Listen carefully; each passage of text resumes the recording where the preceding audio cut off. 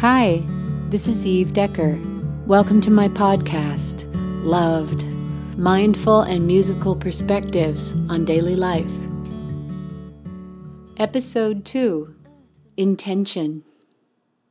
In the late 1990s, I was on tour with a trio called Rebecca Riots.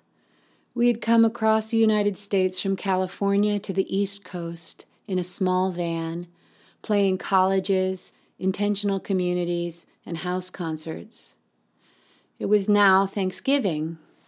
I dropped my bandmates off at their relatives and was driving to my own Thanksgiving destination. I got lost.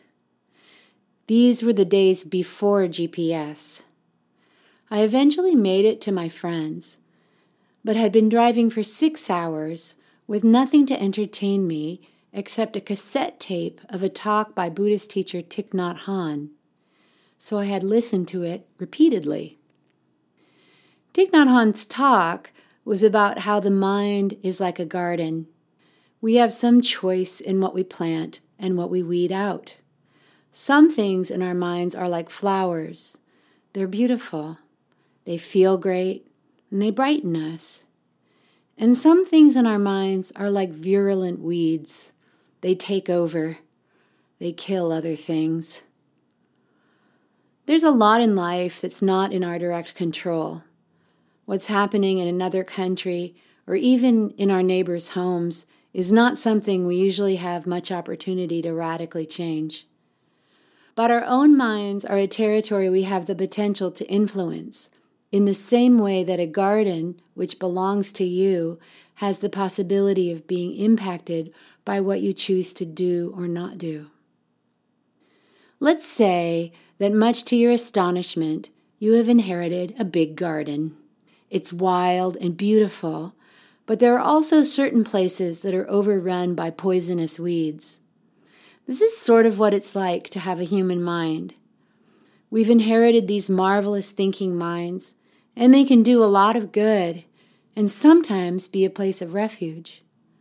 But often they're not, because the seeds cast in the garden by the winds of our cultures, our experiences, everything we've read or seen, all we've learned, for better or for worse, that stuff has been planted in our minds, and without our bidding, has grown into whatever is in there now. Most of us have some combination of beautiful thoughts and impulses, along with habits and beliefs that don't serve us or anyone else. How to respond? There are many different strategies and modalities for working with our minds so that we can experience more peace and wisdom. Today I want to speak about intention. One definition of an intention is a thought that precedes action. A thought that precedes action. Most of the time, intentions are unconscious or habitual. They've been set in place by what we've experienced, and even by our biology. Sometimes the amygdala, which runs the fight, flight, freeze response, influences intention. Other times, our intention is influenced by our mammalian caregiving system, allowing us to soothe or connect. But intentions can also be conscious. With mindfulness, we can notice the intentions that have been hiding beneath actions and observe which ones serve our well-being and which ones don't. With this sort of clarity, we can choose not to act on intentions that we've observed don't serve us. For example, a while ago, I received a text that made me mad. I felt my body go into fight mode. Because the impulse was strong, I sent a text back that was angry. Then the other person called me, and I didn't pick up the phone because I was heading into flight freeze mode. We eventually resolved the issue by email. None of this was fun, and it took a while for me to recover. I noticed the whole process, regretted it, and moved on. Sometime later, I got a phone call that upset me. I felt the feelings, the fight, flight, freeze response, and I felt inside me the intention to respond from anger. But I knew from experience that that intention does not lead to my peace or the peace of the other person. So I stayed calm and consciously set my intention to set a boundary but respond from kindness. And that's what I did. My peace was restored much more quickly than it was with the texting incident. Noticing that some intentions do not lead to well-being, and so not acting on them, is like weeding a garden. Like pulling weeds, you can actually work on not acting on intentions that lead you to a disrupted nervous system. Choosing intentions that bring you ease, like intentions for patience, gratitude, kindness, and self-compassion, is like planting flower seeds in your garden. As these intentions grow, your mind becomes a safer and more pleasant place to be. Sometimes with gardens, we don't just plant seeds. We go to the garden store and buy something beautiful and significant that will be a hallmark of our garden.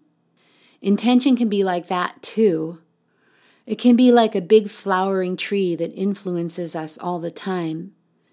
When you look up the word intention in the dictionary, this is the kind of intention they're mostly referring to. The dictionary definition of intention includes, quote, a determination to act in a certain way, resolve, what one intends to do or bring about, unquote. Synonyms include the words aim, ambition, aspiration, and dream.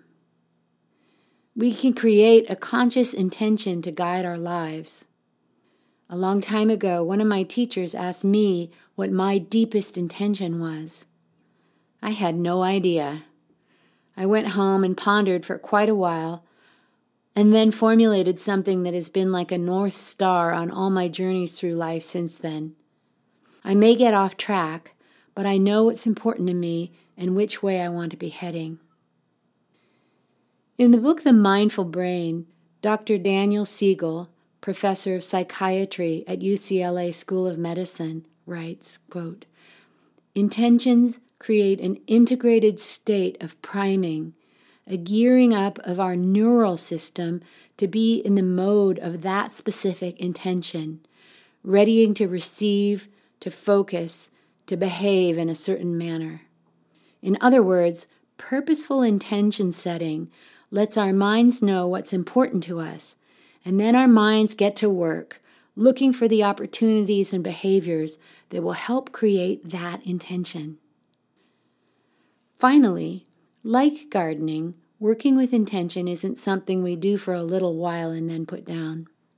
Weeds run deep, and tender new plants need care. It's ongoing and requires perseverance and a commitment for the long haul. But it's worth it. I wrote this song Gardener not long after that 6 hours in the van listening to Thich Nhat Hanh on a cassette tape. I hope you enjoy it.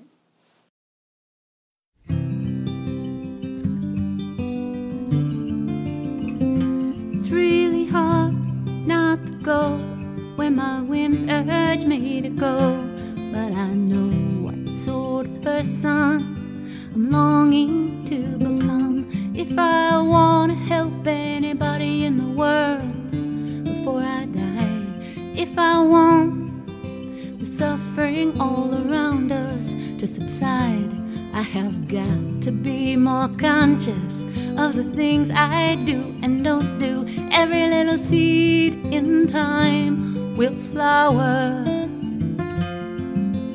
Plant the ones that lead me down a path toward really helping. I am the garden, but I'm also the gardener.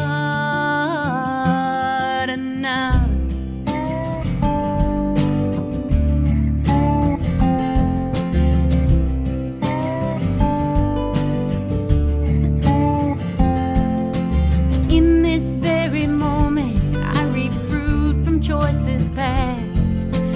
Choices for the future are made now. Certain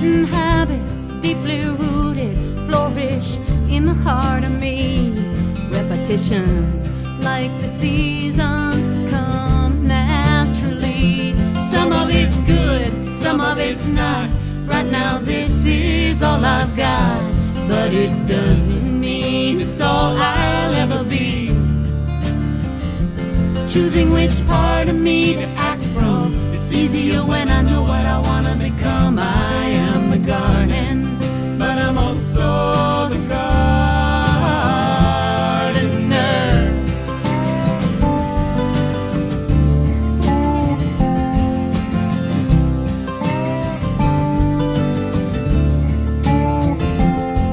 This planting of seeds is more subtle than it first appears.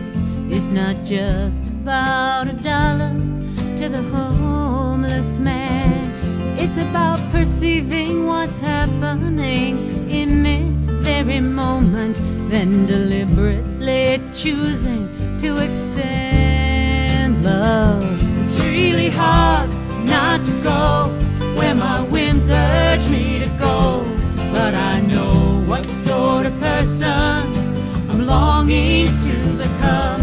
If I want to help anybody in the world before I die, if I want suffering all around us to subside, I have got to be more conscious of the things I do and don't do. Every little seed in time will flower. Plant the ones that lead me down a path toward really helping. I am the garden, but I'm also the gardener.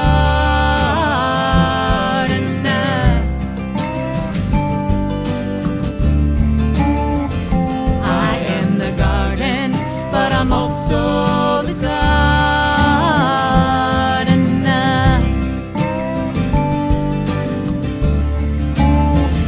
I am the garden, but I'm also the gardener.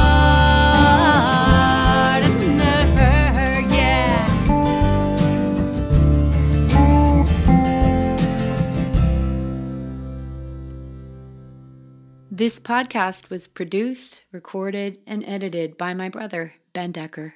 For information about individual or group Dharma coaching sessions, classes, and live concerts, go to my website, evedecker.com. There, you can also buy and download music from any of my 5 albums. Thank you for listening to my podcast, Loved. We are loved.